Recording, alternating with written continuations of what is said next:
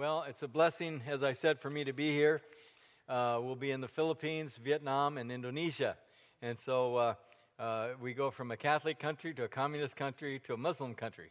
So there's lots of different things, different ways to say hello to people, and different cultures and governments. And some are friendly towards Christianity, and some are not. But yet we don't believe in closed doors. There are lots of open doors that God provides, and He just wants us to go forward and go through them.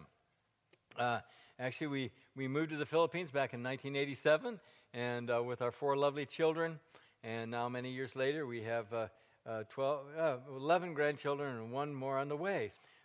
God has blessed our mission in the Philippines. Now we have several missionaries. We have a Filipino staff. We have 8 to 9 Filipinos full-time on our staff. We have seminars every month all over the Philippines. We're interdenominational, so we work with all the different groups. We have a print shop. Actually, in the Philippines, we have another one in India, up in Assam and Guwahati.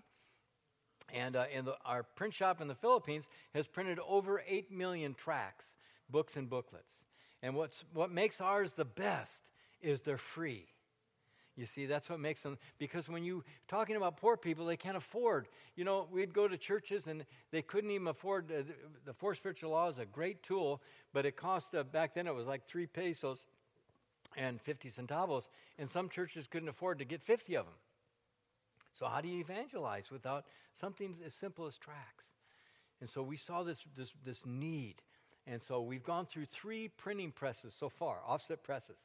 And we've always used used ones. The last one was a $30,000 used one. But it was a big fancy thing. We had to break a hole in the wall to get it through, get it into the building. And now we've killed it. We used it so much, and so now our project is a new offset press.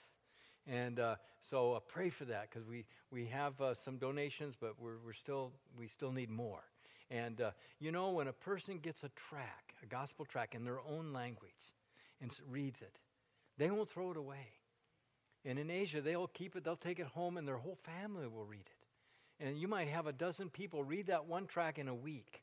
That's how powerful they are. And especially because in Asia they believe in the supernatural. It's not like in the West where we're skeptical and agnostic. In Asia they believe in the spirit world.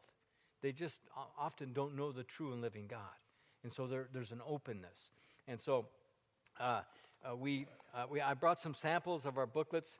I used to put them on the table, but people would take them, and we'd run out of them because we only have a few. This is inductive method of Bible study, and we've taught that all over the countries we work in. And I remember when we first started teaching it, a pastor came up and he said, "You cracked my head." That's how he put it, with a big smile on his face, because they have to study hard. And we just don't, give them the answers. They have to do the homework. And so I had another pastor and his wife came up, and they were big smiles, and they said, "You gave my wife and I a headache." And I said, "Well, thank you." And but they meant it as a compliment. It was a challenge. But when you can learn a simple method of how to understand the Bible through observation, interpretation, application, it becomes a tool that you can use over and over and over again. And one of the pastors really got it. And I came back a year later, and they said, that pastor has preached through the book of Matthew, verse by verse, the whole year. And he was so happy, because they need the full counsel of God. They need to know the whole Bible, not just topical messages. And so he was blessed. And so that we felt very good. That was such a great report. We also teach evangelism. This is our evangelism training book. And this is the very exciting, because where it's legal, we have the people go out house to house and share their faith on the second day. We can do that in the Philippines. We can do that in Thailand. In some places we can. In Indonesia, some places you cannot. So we've seen literally thousands of people come to Christ with this training. They're doing it. We're giving them the tools. They're going, house to house. We were just in Thailand. We taught up with the Karen people. We got to see Gary, our wonderful missionary from here. His lovely wife was with her mother who had health problems, taking her back to Korea. But we were in the refugee camp. Over 50,000 people in that refugee camp. We had wonderful training. And then we came down into Bangkok and we taught the Thai pastors. And they went out the second day evangelizing, and 38 people came to Christ. Over 100 people got to hear the gospel explained to them. And that was just from one little seminar in Bangkok. So the Lord has blessed these seminars. We do other things, by the way, other than the seminars. That's what I do and our pastoral staff in the Philippines. But we have a children's ministry. We have a street ministry to them. They come from the slums, the poor areas, and we've been doing that for over 20 years. And these kids, some of them have memorized over 100 verses. Imagine that. And you just see them, they're skinny as rails. You know, it's not a compliment in Asia to be thin. That just means you don't have any food. And so, you know, they'd say to us, oh, you look so fat. My daughters never found that a compliment, but they just meant you have food to eat. And so if they know American culture, they might rephrase it and say, oh, you look so prosperous. That's a nicer way for a Westerner to get that compliment. It just means you have food. These kids that come from the slum areas, they're skin and bones. And we give them something to eat. We have some food. We have something to give them some juice and stuff. And then we give them the Word of God. And they memorize Scripture. And they're just so hungry. And so we have short-term groups that come over. We haven't had a group from our church for a long time. But if you're interested, please come and see me. I have brochures on the foyer about short-term ministry, and we would welcome you to come over. Our last seminar, we have other seminars, but these are the booklets I have, is marriage and family. We believe that if the marriage is strong, the church is strong. And so it's a challenge. You know, the church gets attacked, families get attacked, marriages get attacked. So we talk about very practical, with biblical answers to practical marital problems. And we talk about conflict resolving. How do you resolve conflict? Maybe you had a conflict on the way to church this morning. That wouldn't be unusual. We used to come with our 4 kids. Imagine, as a pastor, when I pastored here, we had to have our 4 kids and be here early. How do you do that? And then come with a cheerful attitude. Many times I'd want to be the first one to ask for prayer. But as a pastor, I'm not supposed to. I'm supposed to have everything together. But so we talk about how can you turn every conflict in your marriage into Romans 8:28. You know, turn it into good. How does that work? And then we talk about communication, how to improve your communication. We talk about budgets and finances. And for most Asians, they're just where we work in the poor Asian countries. They've never heard the word budget. They don't have any money. And so we teach them, you don't need more money, you need better management. And what does the Bible say about that? And so we give them, they all have homework assignments. The first night homework assignment is to read the Song of Solomon out loud to your wife and make a half page book report. And some of them have never read it. These are pastors. And they go, wow, I can't believe it. You know, it's pretty cool. And we talk about love, sex, and romance in marriage. And we save the best for last. That's what we talk about at the very end. And we talk about the traditional roles of husband and wife, father and mother, and husband, wife, and we challenge culture. We say the 3 enemies are the world, the flesh, and the devil. When we talk about the world, we talk about culture. There's good and bad in every culture. We have good here in America. Some of our culture is good. Some of it's bad. That has to do with family and marriage. You see? And I bring out of my own culture so they know I'm not picking on them. Most of them know I'm not. But we have some of our American culture. One of our American cultures is our American work ethic. You see? I was raised since I was a small boy to work. Work is good. Work hard. I had paper routes. And I'd get up every morning at 4 o'clock in the morning when I was 13, every day, and deliver that paper. And then also deliver one in the afternoon. I was really blessed. I had 2 routes. So I was a forever child. Work is good. And that's our American culture, our value, you see. Now, where does it go off? It goes off when we get married, and Dad's still working so much. he just missing out on his family, his wife and his kids. You see, that's where our culture, at that point, it's not good. When you come in and your kids go, Mommy, who's that man? Oh, that's your daddy. And in his mind, he thinks he's doing the right thing because, I'm doing all this for you, honey. But really, the kids and wife are saying, I'd rather have a little less than have a little more of you. And so, but in Asia, I challenge Asian culture, you see. In many Asian cultures, the man is here, the woman's here. But in the Bible, it's not that way, you see. There's neither male nor female. So we challenge culture. And so anyways, that's a lot of fun.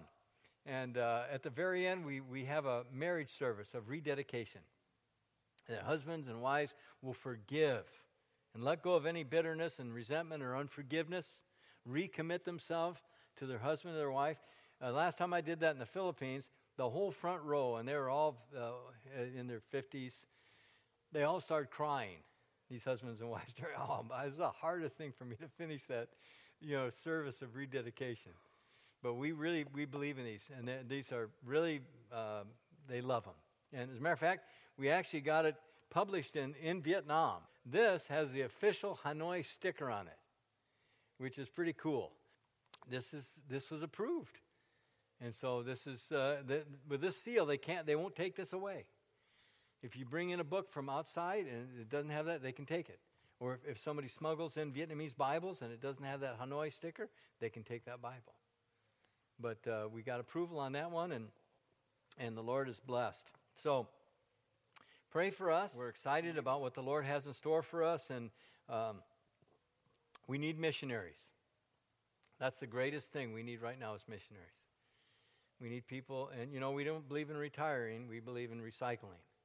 We've had missionaries up in their 70s, and God has greatly used them. And so if you're interested in that, I have brochures out there. I have one that says, So you want to be a missionary? And I'll give you that one. I'd love to talk to you. I have another one that says, Short-term missions in the Philippines. Oh, I have another one. It says, Ministering to missionaries. Yeah. How can you help? That's good.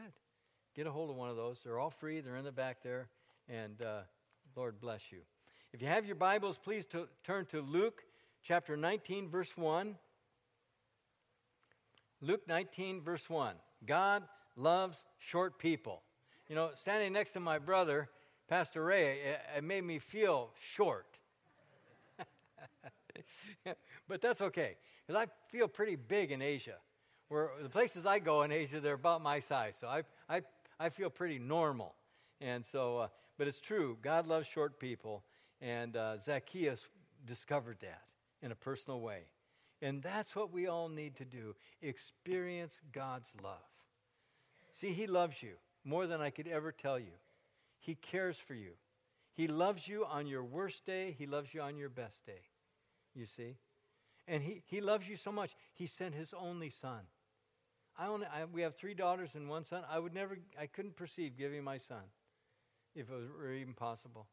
But God gave His only Son. As these beautiful worship songs just retell the story. And He came as a Lamb of God. And that's what John said, Behold, the Lamb of God that takes away the sins of the world. And if you want to know if God loves you, you look at Jesus. And you can see just how much He really does love you. Well, this morning's message, we're going to go through Luke 19. Let's go through the first 10 verses, and I'll be reading the New American Standard. And He, Jesus, entered and was passing through Jericho. And behold, there was a man called by the name of Zacchaeus, and he was a chief tax gatherer, and he was rich. And he was trying to see who Jesus was. And he was unable because of the crowd, for he was small in stature. And he ran on ahead and climbed up into a sycamore tree in order to see him, for he was about to pass through that way. And when Jesus came to the place, he looked up and he said to him, Zacchaeus, hurry and come down, for today I must stay at your house. And he hurried and came down and received him gladly. And when they saw it, they all began to grumble, saying, He has gone to be the guest of a man who is a sinner. And Zacchaeus stopped and said to the Lord, Behold, Lord, half of my possessions I will give to the poor. And if I have defrauded anyone of anything, I will give back 4 times as much. And Jesus said to him, Today salvation has come to this house, because he too is a son of Abraham.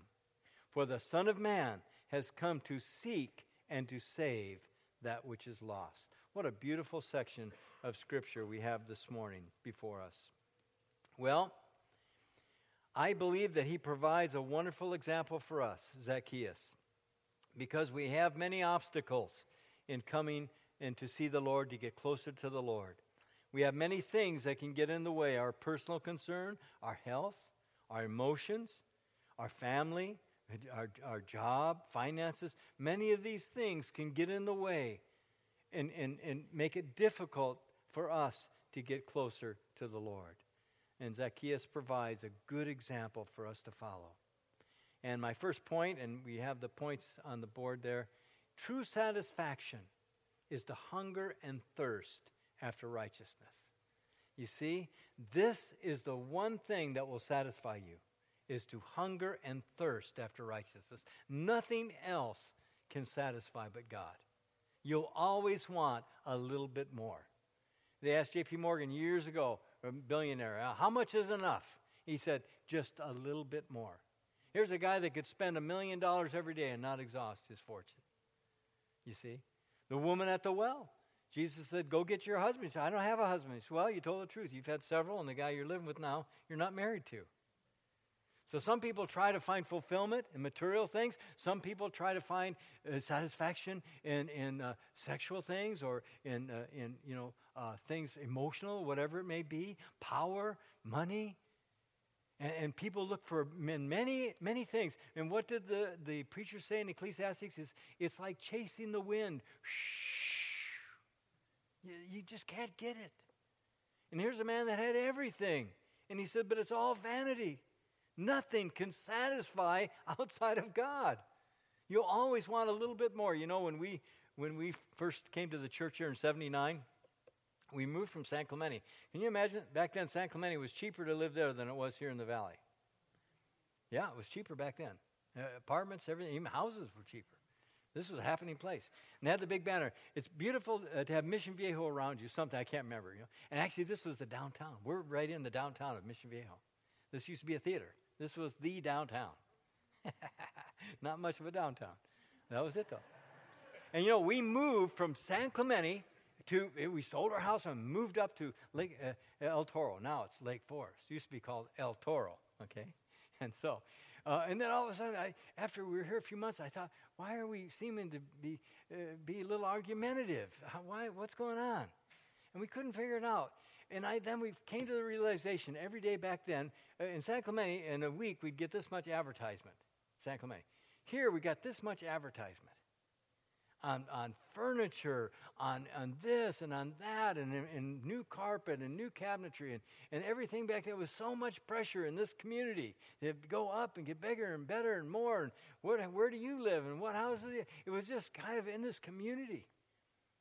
And we came from San Clemente. We thought, wow, what's going on? We said, well, look at this. This is how much advertisement. And sometimes we're faced with all these things that confront us. If you want to be happy, if you're not completely satisfied, you see, kind of a thing. And it's in our culture. It's in our society. And so, but we're told that none of those things can fulfill. But if we hunger and thirst after righteousness, Jesus said, you shall be satisfied. Everything else, you always want a little bit more, but you'll never be satisfied. I like ice cream.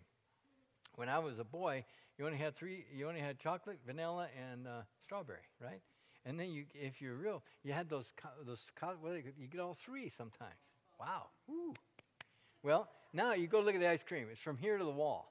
They got every flavor, every combination, every nut, berry, syrup, and it just goes on and on and on and on. But if you could taste every one, if the manager said, listen, I got a table here and a bowl, you just pick, go ahead. Why don't you try every one? Give me, what do you think? What's your favorite? But you'd probably get sick. It'd be too much. But he said, look, you come back anytime. We'll fix you. We'll send you a few gallons home. But you know that it would never, you could never be satisfied. Nothing satisfies. You always want just a little bit more. That's the problem with dessert. Wow, that was good dessert. Can I have another? Is there any more of that left? You see, that's human nature. And it's the way it is. And so Zacchaeus, he'd had everything. He was rich. He had money. He had power. He had a get-out-of-jail-free card. He was the chief tax gatherer. The other tax collectors gave him a percent of what they collected. So he had all that money, he had all that power, all that position, and he was empty. It was in an old community. This is a very old community, well-established community, and yet something was missing in his life. He could have the fanciest chariot, with fancy custom wheels, maybe a couple flames, have them painted on the side, good, camels, whatever he wanted, he could have. But something was missing, and it was Jesus. He had all that, but he knew that he wasn't happy. Something was missing. He'd heard about Jesus, no doubt, for this is the end of our Lord's earthly ministry, 3 years. All those stories of his compassion, of his miraculous healing, of his love for people, even for sinners. This is what was so different from the religion, because they didn't like sinners, but the stories of Jesus loving sinners, it must have got to him. He thought, maybe there's a chance for me. And so, he wanted to see Jesus. He wanted to seek him out. He wanted to know about him. And Jesus called him a son of Abraham. He was raised in the faith. So he knew about Scripture. And even his name is very revealing. In Hebrew, it means pure. So it gives us an idea of his parents. They had this little son, and they said, Zacchaeus, he's pure. He's going to grow up and serve the Lord. He's going to bring honor to our family, and this is glorious that he'll be used of God. And they gave him this name, Zacchaeus. And no doubt he was bar mitzvahed, no doubt he studied the Scripture, but somewhere along the line he started to walk away from the things of God. And then he got all that power and position. And now his name probably, and just the thought of him, brought his parents such sorrow and grief. Our son Zacchaeus, what happened? We raised you like you should, but look what happened. Broke their hearts. And here he was. He knew something was missing. He knew he needed what Jesus had to offer. And so he was rich, but that wasn't enough. He had power and possessions, it wasn't enough. He was raised with faith in the Lord, but that wasn't enough. He had everything, but yet he had nothing. His life was complex, but something was missing. And this reports of Jesus, it got his interest. This is what we need. The same thing that Zacchaeus was looking for. We need to hunger and thirst. I love this word, seek, to seek after the Lord. Jesus said, seek and you shall find, knock and it shall be open, ask and you shall receive. And it's all in the Greek grammar, it's in the present tense. Okay, the verbs, it's like a dot and a line. It means continuously. You start to seek and you keep on seeking. You knock and you just keep on knocking. There's something about it when someone comes to your door and they don't stop. It's just kind of irritating. You just want to open the door. Who is that? But if they maybe they'll go away. Shonda is very persistent, and she's good at this. When she wants something, she just doesn't let go. And somebody calls, gosh, she's like a bulldog. Well, you know what? She's persistent in those things that need to be persistent. And this is a good example of seeking the Lord. And it means continuously. You continuously seek. You continuously knock. You continuously ask. That's the relationship. That's the beauty we have in our God.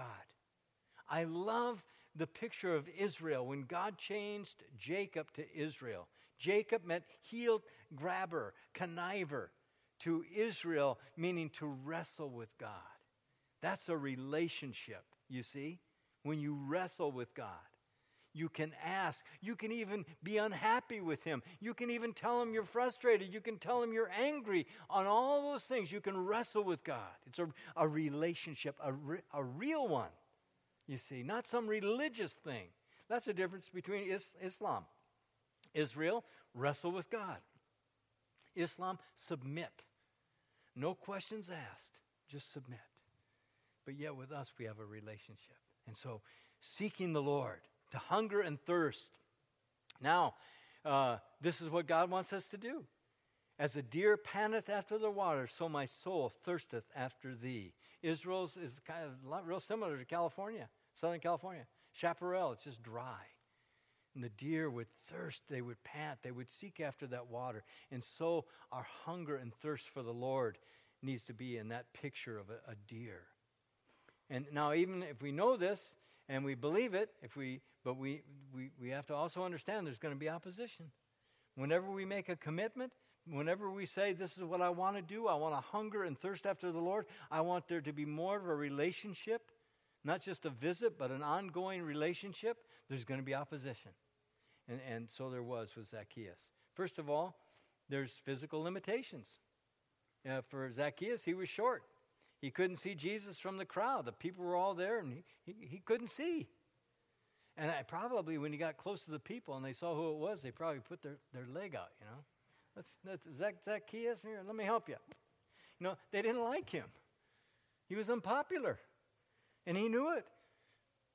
They murmured against him. They didn't like him. So there's physical limitations. Sometimes you have physical, emotional, and just outright physical limitations, aches and pains. And aging. I'm a senior citizen. I know all about it. My knee started hurting about a year ago, and I told that to Norm Hester. I said, I don't know what happened. He says, hey, brother, at our age, you don't have to have a reason. And that's how it is. And so what do you do when you have opposition? Some people give up. Not Zacchaeus. He pushed even more. He ran ahead. Ran up that tree. You see?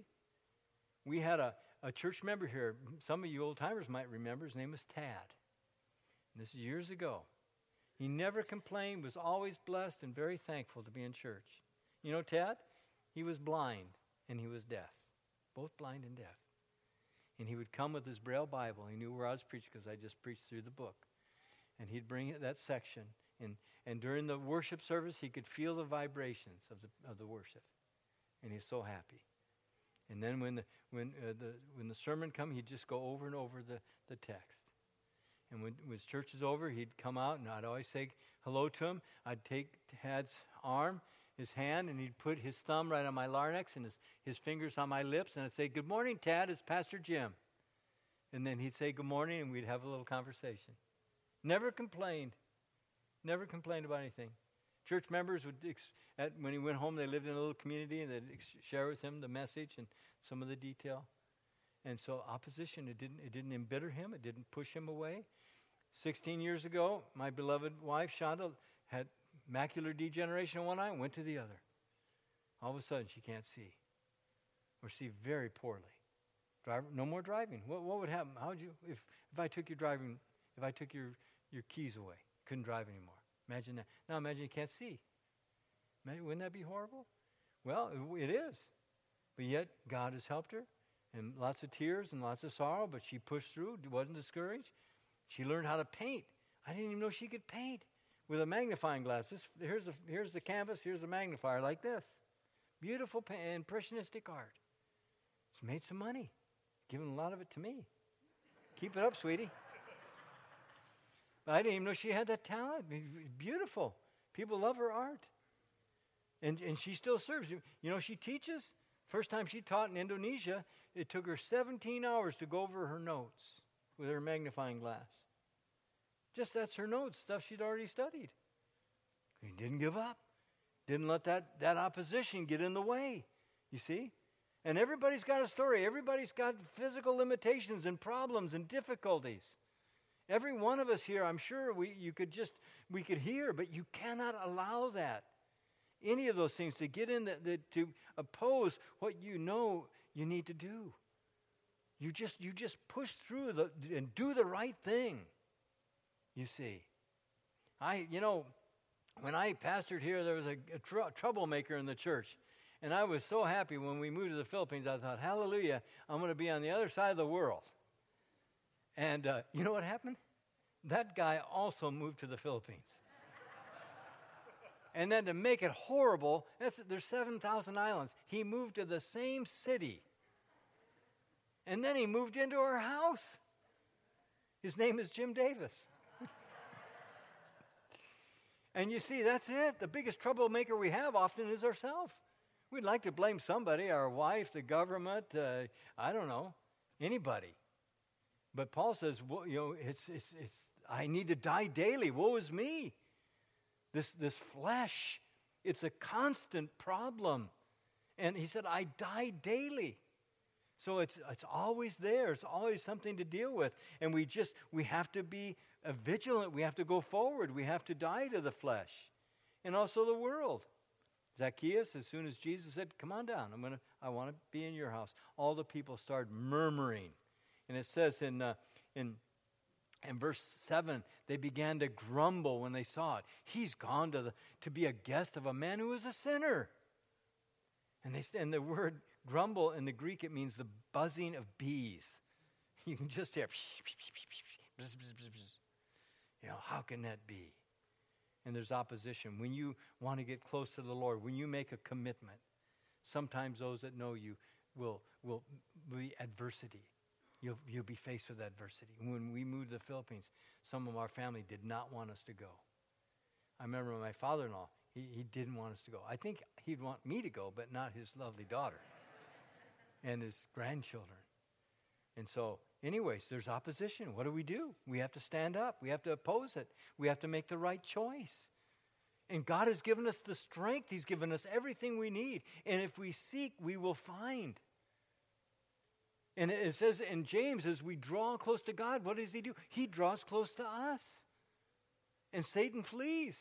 So we have that guarantee. If we just push through, God will meet us and enable us and strengthen us. And that's exactly what happened to Zacchaeus.